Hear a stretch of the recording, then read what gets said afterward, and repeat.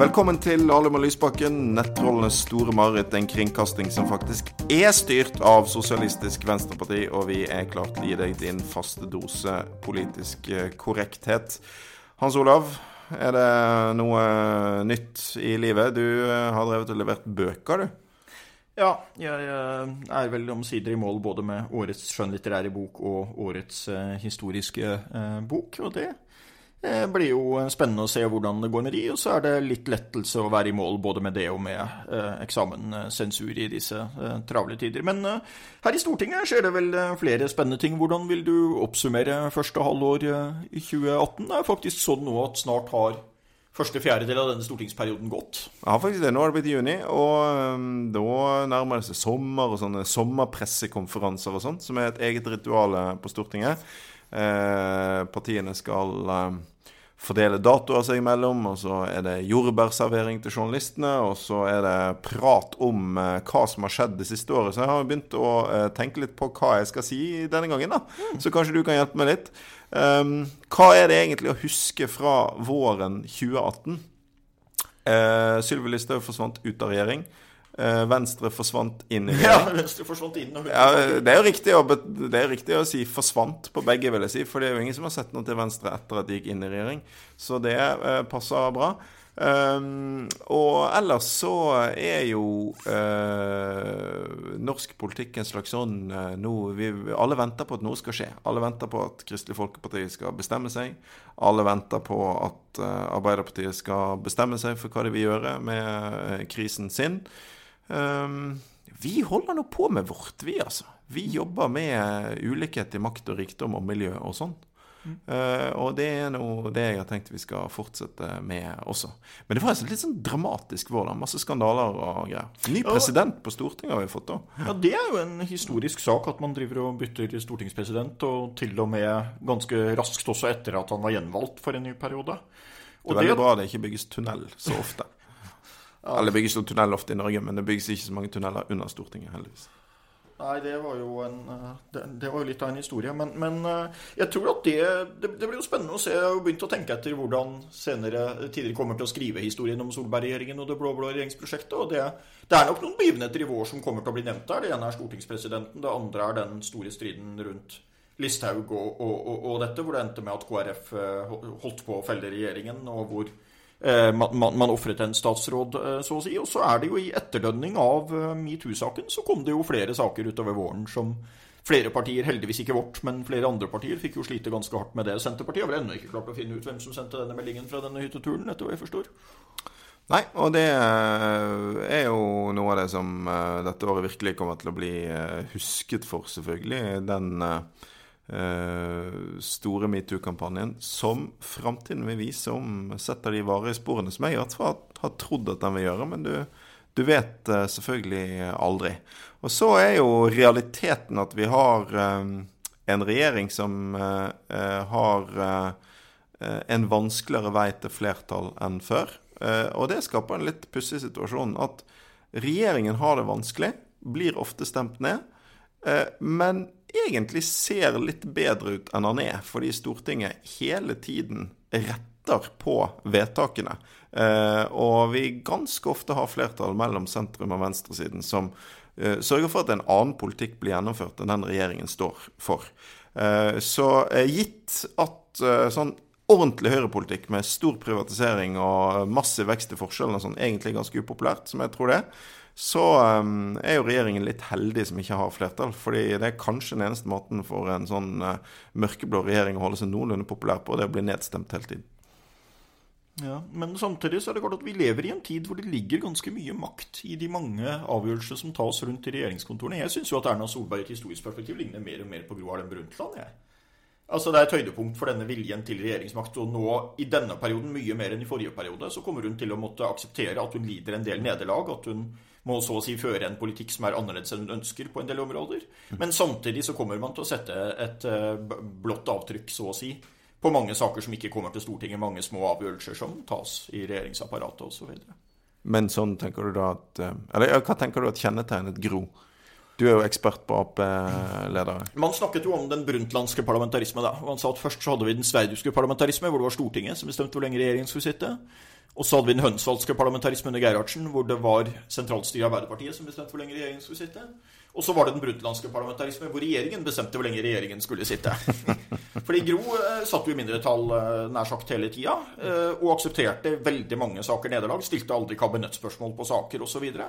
Fordi det var ingen enkeltsak som var stor nok til at hun ville risikere å miste regjeringsmakten på det. EU-saken er jo et godt eksempel, ikke sant, på at hun da unngikk enhver kobling mellom det og regjeringsspørsmålet. Jeg oppfatter at Erna Solberg nå, særlig i det som du er inne på nå, når hun har fått en vanskeligere parlamentarisk situasjon, så må hun gjøre mer av det, altså akseptere at her leder vi et lite nederlag, og der leder vi et lite nederlag, og der leder vi et lite nederlag, og dette må vi bare akseptere og gjennomføre. Men så får vi til gjengjeld da sitte her og ha makten og ha posisjonene, og avgjøre mange saker som del av arbeidsdelingen her ikke kommer til Stortinget. Men det der med solbergsk parlamentarisme har vært et sånt begrep som Arbeiderpartiet og Senterpartiet har brukt masse gjennom vinteren, som på en måte betyr at Fremskrittspartiet får holde på som de vil og si det de vil uten at det får noen konsekvenser, i hvert fall før Listhaug gikk av da. Og så gir Erna Solberg blaffen i det bare for å få lov å styre videre. Jeg må innrømme at akkurat den debatten er jeg litt lei av. Fordi at noen, også på rødgrønn side, prøver liksom å få det til å bli et stort problem at Fremskrittspartiet sier hva de egentlig mener. Jeg mener jo selvfølgelig at de må ta ansvar for hva de er med på i regjering, og det mener vi de på hele tiden. Men jeg synes det er et rart ideal for et parlamentarisk samarbeid at man skal feie alle motsetninger under teppet og late som man er enig hele tiden. Så jeg har faktisk gjort noe så uortodokst for ikke så lenge siden som å ta Christian Tybring-Gjedde i forsvar i en debatt inne i Stortinget. For jeg synes liksom at altså det er nok å ta denne regjeringen på, om ikke liksom skal gjøre det til et problem at folk fra FrP iblant sier hva de egentlig mener. Så synes jeg ofte at det de sier ikke er riktig klokt.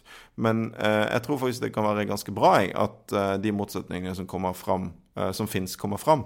Vi drev jo en del år med det når vi satt i regjering, og ble alltid skjelt ut av alle for det.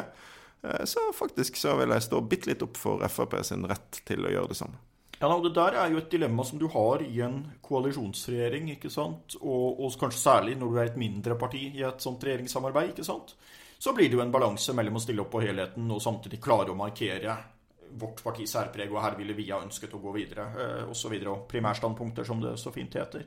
Så det er et interessant tema det der, og Erna Solbergs situasjon kommer jo også, preges jo litt av at hun har jo sånn sett ikke den posisjonen som Gro Harlem Brundtland hadde, fordi Gro Harlem Brundtland satt jo som partileder for det ene partiet som var i regjering, ikke sant? Og stod da friere på valg av statsråder, og også forsøkt på å gripe inn på enkelte statsråder. Erna Solberg er jeg helt sikker på at har vært uenig med Sylvi Listhaug i veldig mange saker. Men fordi det da er en koalisjonsregjering, og fordi FrP må få gjennomslag og så videre, så er det ikke så lett for statsministeren å gripe inn der. Det er sant. Men det vi i hvert fall kan slå fast, Hans Olav, er jo at hverken den brundtlandske eller solbergske parlamentarisme kan sammenlignes med den putinske parlamentarisme. I Dumaen i Russland er det jo så viselig innrettet at opposisjonspartiene i stor grad egentlig ikke er opposisjonspartier, men mer eller mindre lojale medspillere for regimet. Det er jo veldig sånn praktisk form for demokrati for de som styrer da. Og vi har en gjest som skal snakke litt om det i dag, har ikke vi det? Jo, det er jo veldig spennende tider internasjonalt, og vi skal få inn en veldig spennende gjest til å snakke litt om det også.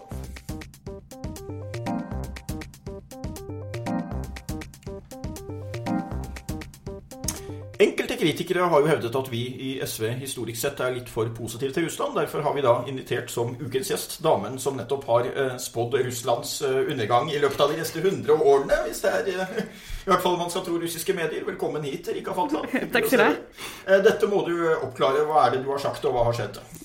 Nei, hva har jeg sagt? Grensen, den kom hit på dansk for noen uker siden, og da ble jeg intervjuet i en del danske aviser, og blant annet i Berlinske, og da spurte journalisten meg, ja, hva tenker du om Russlands fremtid? Og så sa jeg at det er veldig vanskelig å spå, særlig om fremtiden, men så fortsatte han å spørre. Så sa jeg at ja, om 100 år så kan vi vel trygt si at Russlands grense ikke kommer til å se ut som i dag, sa jeg, og det er jo ikke veldig kontroversielt å si, den forandret seg jo senest i 2014. Og så la jeg til at den kommer antagelig til å være mindre. og heller ikke veldig kontroversielt når man tenker på at det bor 200 forskjellige etniske grupper i Russland. Og Russland jo stort, for å si det forsiktig. Og denne saken ble etter noen dager, så ble den plukket opp av en russisk nettavis. Men dermed overskriften «Den russiske forfatterinnen Erika Fatland spår Russlands undergang». Altså den norske forfatterinnen Erika Fatland spår Russlands undergang innen 100 år. Og dette spredte seg da til alle russiske nettaviser og fikk 100 000 av lesere. Det kokte i kommentarfeltene. Jeg måtte stenge ned Twitter-kontoen min, for jeg ble jo... De russiske nettrollene og nasjonalistene tok jo helt av, og jeg ble diagnostisert som sinnsforvirret, og at jeg ledet vrangforestillinger av russiske ultranasjonalister. De russiske journalistene ringte jo til dem, og ikke til meg. Så dette tok helt av, og den verste overskriften ble til Erika Fatland drømmer om Russlands undergang. Så det ikke bare Hillary Clinton de herjer med, det også Erika Fatland. Man får nesten ta det som en kompliment. Boken din ute på russisk? Sovjetistan ute på russisk. Ikke denne foreløpig. Vi får se da om de tør å utgi den. Den jo blitt æreskjelt ut ulest, vil jeg si. Du må jo ha fått mye omtale i hvert fall, som jo all PR skal jo være god PR i våre dager. Men fantastisk mye omtale. Et veldig spennende prosjekt her. Jeg kåret den jo med meg selv i juryen til den mest interessante norske sakprosa-boken i fjor her før nyttår. Men du går så å si litt grann som katten rundt grøten her, føler jeg. Du går liksom rundt Russland på alle mulige sider, liksom ideen her. Ja, jeg reiser rundt Russland, det det jeg gjør i denne boken. Så den heter jo Grensen, så det jo kort og greit. Og så ga jeg den fjorårets lengste undertitel. En reise rundt Russland gjennom Nord-Korea, Kina, Mongolia, Aserbajdsjan, Georgia, Ukraina, Hviterussland, Litauen, Polen, Latvia, Estland, Finland og Norge, samt Nordøstpassasjen. Der har du reiserute. Glemte ikke at jeg visste det var noe som manglet. Ja. Men det jo veldig fascinerende at en bok med 600 sider og en så lang undertitel kan både selge så bra og få så gode anmeldelser, men det må ha vært litt av en reise. Det var litt av en reise. Det var en veldig lang reise fremfor alt, og en veldig variert reise. Fra Nord-Korea til Nord-Norge, da tar man noen lange steg på så mange vis. Men det jo fascinerende å tenke på at mellom Norge og Nord-Korea det bare ett land. Det jo et utrolig prosjekt å reise rundt hele Russland, men grunnen til at du gjorde det var vel at du før det igjen har vært ganske mye i Russland og skrevet blant annet om det som skjedde i Beslan. Nå lurer veldig mange på, tror jeg, i Norge og i resten av Europa, hva slags samfunn egentlig Russland i dag? Føler du at det russiske samfunnet går det an å, det land du har reist rundt da, hvordan vil du beskrive det i dag? Alle bildene som vi har nå av det nye Russland, er de riktige eller er de falske? Dette jo tema for mange podcaster, vil jeg si. Altså, det vanskelig nok å si noe om et lite land som Norge, og Russland gedigent på alle vis. Det vanskelig å si noe generelt, synes jeg, men dagens Russland fremfor alt så det veldig stort. Jeg tok nettopp den transsibirske jernbane fra Moskva til Vladivostok. Det en reise jeg anbefaler absolutt ingen å ta. Helt forferdelig, den der som å være på en rullende sauna i 7 dager mens dette flate landskapet triller forbi. Men det jo en fin, hvis man vil få en følelse av hvor stort Russland så det jo en fin tur å ta. Med Russland jeg tror ikke noe av det som kjennetegner Russland sterkest i dag denne veldige forskjellen mellom by og land. Landsbygda kan være lutfattig, og folk bor virkelig kummerlig. Mens mange av byene, der ser du det Mercedeser, og det skinnende bygninger, og det jo åpenbart en del penger i omløp også, så det mye kontraster. Og så Putin genuint veldig populær. Om det skyldes at folk ikke egentlig vet om noen andre alternativer, og det finnes jo ikke egentlig noen andre alternativer, men han veldig populær. Og også kanskje særlig blant de unge. De jo vokst opp med Putin og kjenner ikke til noen annen virkelighet.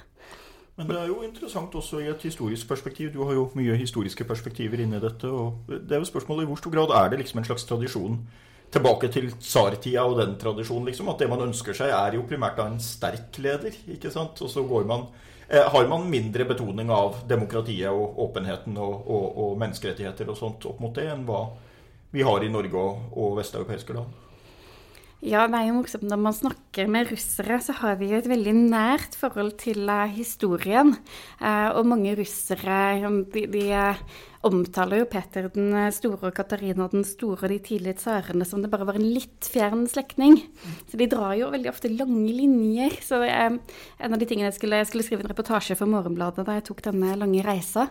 Og da spurte jeg, og da ville jeg finne ut av hva folk egentlig tenkte om Putin og demokratiet og Russland i dag.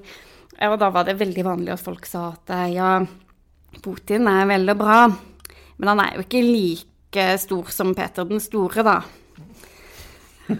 Hvis man ser i det perspektivet. Men altså blant de helt unge, eller de mer sånn 20-30-årene kanskje, så det mange som ønsker forandring, og som ønsker at Russland skal bli et mer normalt og demokratisk land. Men samtidig så det sånn noen håpløshet blant dem, at mange av dem gidder ikke gå og stemme, de gidder ikke demonstrere, så de sitter sammen med kameratene sine og snakker om hvor dårlig det står til, men tiltakslysten der ikke helt. Svaret på den typen stagnasjon som russisk økonomi har opplevd de siste årene, og den typen håpløshet du beskriver nå, blir jo ofte en eller annen form for sånn aggressiv nasjonalisme fra de som styrer landet, og det ser vi vel i Russland, men det bildet som har festet seg veldig nå i vest av Russland som en potensiell trussel. Når du reiser rundt i Russland, hvordan opplever du det? Har vi grunn til å frykte det Russland som du reiser i? Altså, det jo også et veldig vanskelig spørsmål, for man kan jo ikke si ja eller nei. Man skal jo ikke være naiv. Russland jo et land som hvis det gagner dem, og hvis det ikke ligger for store hindre i veien, gjerne bryter folkeretten. Det så vi jo ved annekteringen av Krim, og nå med krigen i Øst-Ukraina, og tidligere med krigen i Tsjetsjenia og i Sør-Ossetia.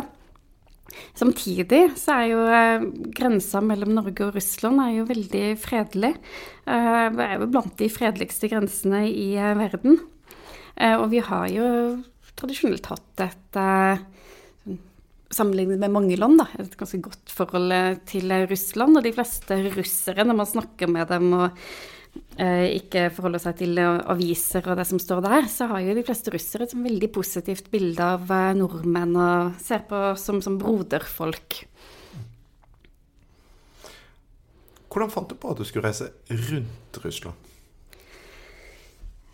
Det drømte jeg faktisk. Jeg var helt på å skrive ferdig Sovjetistan, og begynte å fundere på hva skal jeg gjøre nå. Jeg har jo ikke noen jobb, og har ikke noen brennende ønske om å få meg noen jobb. Så da trengte jeg et nytt prosjekt. Jeg hadde flere ideer, og alle var like dårlige. Og så var det en natt at jeg drømte at jeg gikk på et kjempestort kart. Jeg gikk fra land til land, men nord for den røde streken var alltid det samme landet, Russland. Så da jeg våknet, så hadde jeg jo egentlig planen for de neste årene klar. Så reise rundt verdens største land, så hva vil det si egentlig å ha Russland som nabo, og ha verdens største land som nabo? Men jeg tenkte at denne ideen jo så opplagt, så dette det jo helt sikkert minst en som har gjort før meg. Så det kostet meg over Google og Amazon og oppdaget til min store glede at dette var det faktisk ingen som hadde gjort før. Så måtte du skynde deg å reise grensen rundt, liksom. Ja, da tenkte jeg, nå må jeg skynde meg før noen andre får denne veldig opplagte ideen. Så vil reise 7 dager med tog over den strekningen og så videre. Jeg snakket med en bekjent fra et av de mindre landene i Øst-Europa, som liksom står litt på sin måte på grensen da, mellom øst og vest, og på sett og vis mellom EU og Russland da. Og han bemerket sånn han oppfattet stemningen i hjemlandet sitt, så var det ikke en utbredt oppfatning at man egentlig ønsket å gå inn i hverken EU eller NATO. Men så sa han samtidig at sånn utviklingen ser ut i Russland nå, så spørs det om vi har noe valg. Kjente du igjen den opplevelsen, altså denne frykten for Russland, som jo historisk har vært en sterk faktor i mange av disse smålandene rundt?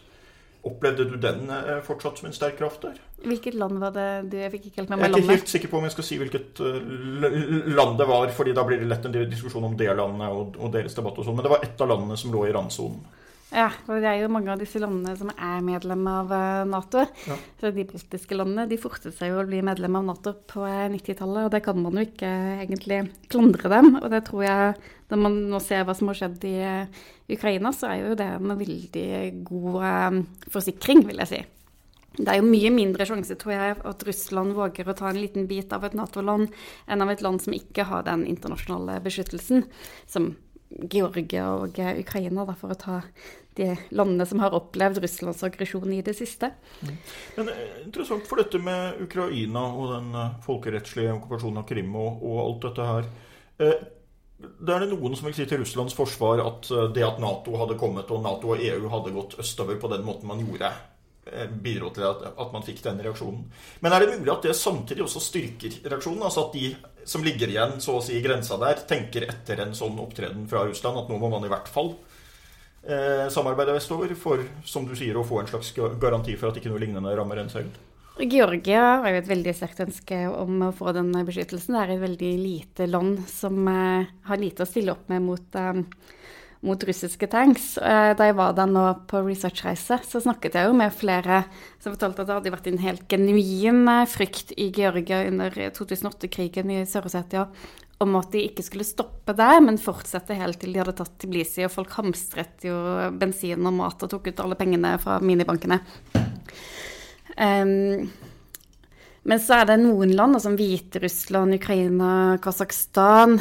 Det jo land som egentlig har veldig tette bånd til Russland, hvor stor del av befolkningen snakker russisk. Så der det jo også mange som identifiserer seg med Russland og ønsker en tett integrasjon. Og det jo også interessant, det oppdaget jeg da jeg gjorde research, og også snakket med den første lederen i Hviterussland, Sjursjkevitsj, som satt til 1994, at Lukasjenko hadde jo egentlig en plan om å gå inn i en union med Russland, hvor han da sannsynligvis så for seg at han skulle bli lederen for denne unionen, for Boris Jeltsin var jo sterkt alkoholisert, så lett å vippe opp innen. Men så kom Putin til makta i 1999, og så ble det ikke noe av dette. Men det var like før de skulle skrive under.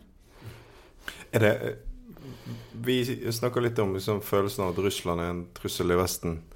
I hvor stor grad opplever du at vanlige russere opplever at Vesten en trussel?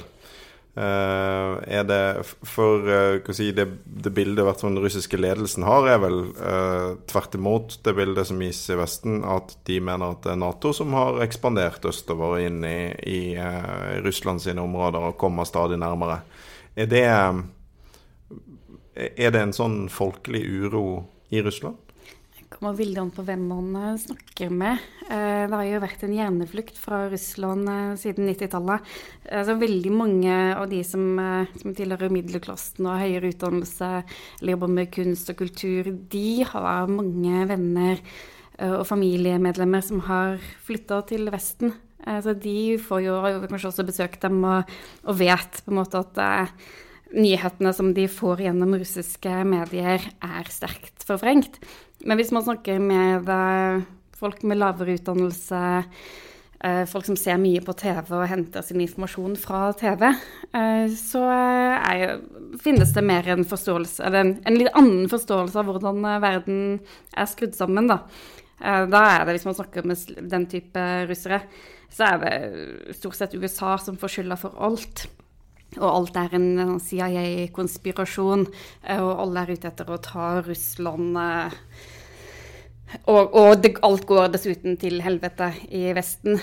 Vi har jo egne nyhetskanaler i Russland som bare jobber med å spre nyheter om hvor dårlig det går i Vesten. Det var det jeg ble offer for med denne spådommen min om Russlands undergang. Et spørsmål jeg ofte får når jeg snakker med russere både i og utenfor Russland, men de som bare kan russisk og bare får informasjon fra russiske medier, det jo som de blir veldig bekymret når de hører at jeg kommer fra Norge. Men Norge, hvordan går det med Norge da? Nei, det går jo helt fint med Norge, sier jeg, og så ser jeg at de tror ikke på meg.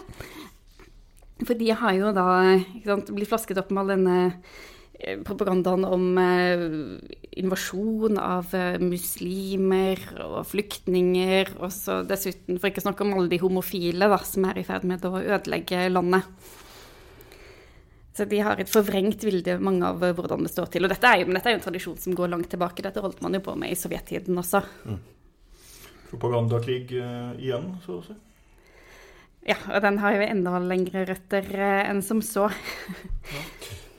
Så lurer jeg på, du har jo Norge på listen som det siste landet her, og du snakket litt om denne fredelige grensa oppe i nord, som jo noe spesielt. Og der jo også spørsmålet, jeg vokste opp i nord, så jeg har jo tenkt litt over dette, at der opplever man jo faktisk også i vårt land at det ganske ulikt vesensforståelse, at dette mellomfolkelige samarbeidet som man til dels har hatt over grensa oppe i nord, i hvert fall i lange perioder, at det blir oppfattet mye mer positivt der, og at det sånn sett oppfatter at det ganske stor forskjell på oppfatningen av det russiske folk, så å si, i deler av Nord-Norge enn hva man opplever her i Oslo. Hva tenker du om det? Ja, for jeg gjorde jo researchen min hovedsakelig ved grensa og i Kirkenes. Fotfylkte jo denne grensa meter for meter, først i kajak og så til fots. 196 kilometer, det høres jo ikke veldig langt ut. Det veldig langt når man skal padle, særlig hvis man ikke har padlet før. Men tonen i Kirkenes at der folk ofte ganske frustrert over politikerne i Oslo, som de mener ofte går alt for hardt frem, og da inspirert av europeiske ledere enda lenger sør. De opplever at de har et godt forhold til Russland. De møter jo russerne. Det jo de som egentlig Russlands naboer, da. Det jo de som bor der oppe. Når du har reist rundt langs grensen til Russland, hvis vi holder Norge utenom nå, hva favorittlandet ditt?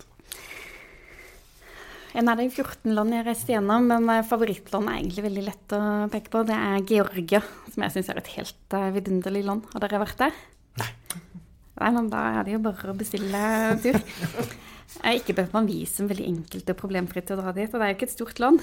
Men det et land som har alt, da. De har strender ved Svartehavet, de har Europas høyeste fjell, de skryter jo selv av at de fant opp vin. De har etter hvert veldig god vin, som man også kan få på Vinmonopolet. De har landsbyer med middelaldertårn som på UNESCOs verdensarvliste. De har et veldig godt kjøkken, tidligere Sovjets beste kjøkken, som ikke nødvendigvis sier så mye, men det veldig god mat. Og så har de veldig gjestfrie og vennlige og sprøytegale innbyggere. Og et av verdens beste kvinnelige sjakklandslag for øvrig. Imponerende nok. Nettopp. Hvor var Nord-Korea på listen da? Det et kjønnsdelt sjakklag. Jeg trodde det var Hva? Du sa det var kvinnelig sjakk? Georgia har et av de beste kvinnelandslagene i verden i sjakk. Så man har kvinnelandslag og herrelandslag? Absolutt. Ikke bare det, men det et sjakk-OL hvor det deltar flere lag som stiller landslag i kvinneklassen enn som deltar i vinter-OL, så det ganske svære greier. Men Nord-Korea skulle vi til. Ja, hvor kommer Nord-Korea på listen? Bør vi bestille tur dit da? Absolutt ikke. Nei, det virkelig et land som jeg ikke har lyst til å dra tilbake til, og jeg tror ikke jeg skal dra tilbake dit heller, nå som denne boken kommet ut. Jeg vet ikke om det ville vært en veldig god idé. I Nord-Korea, jeg har vært i mange diktaturer. Da jeg skrev Sovjetistan, så var jeg også i noen av verdens verste diktaturer, som Uzbekistan og Turkmenistan. Men Nord-Korea slår alle rekorder, vil jeg si, hva det diktaturer angår. Fordi det har vært diktatur så lenge, og det har vært lukket og isolert fra omverdenen så lenge, i over 70 år. Så de har så lite informasjon om omverdenen. Så de har jo ikke internett, de har noe de kaller intranett, som bare virker i Nord-Korea. De har ikke internasjonal TV, de har bare sine egne propagandakanaler. Så selv guidene som jobber med turister og utlendinger året rundt, de vet forsvinnende lite om verden utenfor. Så hele landet et stort fengsel. Har du noe tro på at det blir en avtale mellom Kim og Trump? Det kan godt hende det blir en avtale. Det kan også godt hende at den avtalen blir brutt. Men da skal jeg være veldig forsiktig med å spå om fremtiden her, for det har jeg litt dårlige erfaringer med. Plutselig så får du amerikanere og nordkoreanere på nakken også. Det får holde med russerne. Det var for øvrig en presidentkandidat i USA for en del valg siden som pleide å avslutte talene sine med å si at fremtiden ligger foran oss. Det var et høydepunkt i sånn tom flasker. For så vidt riktig, men... Det hadde vært trist om fremtiden lå bak oss. I hvert fall dårlig politisk utgangspunkt. Erika, takk for at du ville snakke med oss om grensen. Før vi takker helt av, så skal vi jo snakke om gode ting. Har du en god ting denne uken, Hans Olav? En god ting denne uken? Nei, jeg tror det må være, siden vi nå i bokbransjen her, så får jeg vel kanskje si at jeg har fått sendt begge mine bøker for høsten i trykken. Og dermed så kan jeg begynne å lese bøker av andre forfattere, for det har jeg nemlig liggende en stor liste over bøker jeg ikke har rukket å lese, fordi jeg var så opptatt med å skrive. Har du drømt frem noen av temaene i noen av de bøkene? Nei, det må jeg si var en ny metode, men jeg noterer med interesse at... Jeg vil jo behagelig når du snakker om bøkene dine i flertall. Der stiller jo Sandre et litt dårlig lys. Du har skrevet en veldig tjukk bok da. Veldig tjukk. Ja, så det går mange tynne bøker på den. Jeg har akkurat kommet i pocket nå da, så nå den litt mer håndterlig. Men det vel likevel, det nok en god kandidat, ikke bare til en av de beste sakprosabøkene som skrevet på norsk, men også desidert den som basert på flest reisedager, vil vi i hvert fall tro. Jeg tror jeg stiller ganske sterkt i konkurransen om Norges dyreste bokresearch. Gikk du med overskuddet på boken? Kom det inn nok salgsinntekter til at du fikk dekket alle reiseutgiftene? Ja, det gikk vel i pluss, men det jo sånn, det vet man jo ikke når man holder på, så det et risikoprosjekt å skrive bøker. Har du en god ting, Erika? Det må jo, da vet jeg at Hans Olav uenig med meg, men det må jo være dette deilige finværet da. Så vi gikk rett fra en grusom vinter, så hoppet vi over våren og gikk rett på sommer. Ja, men kan du få litt mer gradvis overgang neste år, for det gikk 2 uker fra det lå 1 meter snø i hagen min til det var så varmt og så mye pollen at jeg ikke kunne bevege meg ut dit. Så jeg vil gjerne ha litt mer gradvis overgang, og hvis ikke så må noen gå. Du liker ikke solen. Du, det du. Jo, jeg vet hva, at jeg har, min gode ting denne uken først har jeg en høne å plukke med deg, fordi min gode ting nemlig en NRK-podcast. De har sånne podcaster der de forteller hele historien om forskjellige viktige ting som har skjedd i Norge. Det utrolig bra. Jeg skal jo normalt ikke anbefale konkurrerende podcaster, men så hadde det seg altså sånn at jeg hørte på den som handler om EU-kampen i 1994. Ja da, og hvem dukker opp der i en konkurrerende podcast? Jo, Hans Olav Lahlum. Jeg har vært utro. Ja, du har det. Jeg har stått i med en annen podcast. Ja, du har det. Som ekspert på 1994. Ja. Og det var veldig bra, men det var veldig mange sånne sofabetraktninger. For at du sitter i sofaen og ser sendinger fra denne EU-kampen. Og svenskesuger og sånn, og det minnet meg om at Nei til EU i Bergen hadde da leid et helt tog før den siste store fakkelmønstringen mot EU-medlemskap i Oslo i november 1994. På det toget var jeg med, og jeg husker at på Voss så kom det inn et par stykker. Jeg tror de hadde liksom en lommelerke på brystlommene, så hadde de med seg en støvsuger, og de gikk frem og tilbake gjennom toget og var svenskesuge. så det virket jo ikke da. Men den podcasten var veldig bra, og hele den podcastserien til NRK, så når folk ferdige med å høre denne episoden, så kan de høre på den. Ja, da får jeg kanskje tilføye at jeg studerte jo på Blindern på den tiden. Plutselig en dag så hang det et sånt stort klistermerke på et av de her skapene til studentene på Blindern, hvor det sto dette et nei til EU-medlemskap. Ja, det synes jeg også var en kreativeri hvis vi først. Det gikk også en helt bakerst i et stort nei-tog med en ja-plakat der det sto tilhenger. Ja, god tid for ordspill. Vi skal si takk for oss denne uken. Tusen takk til deg, Erika Fatland, for at du ville være med i Lahlum og Lysbakken. Takk til Hans Wold Husum bak spakene. Aller størst takk til dere som hører på. Gi oss gjerne en rating i iTunes og andre ting som gjør at flere får med seg podcasten. Send en e-post til l&l@sv.no hvis du har innspill til hvem vi burde ha som gjester. Er det noe mer å si, Hans Olav? Nei. Skal vi si ha det da? Ha det.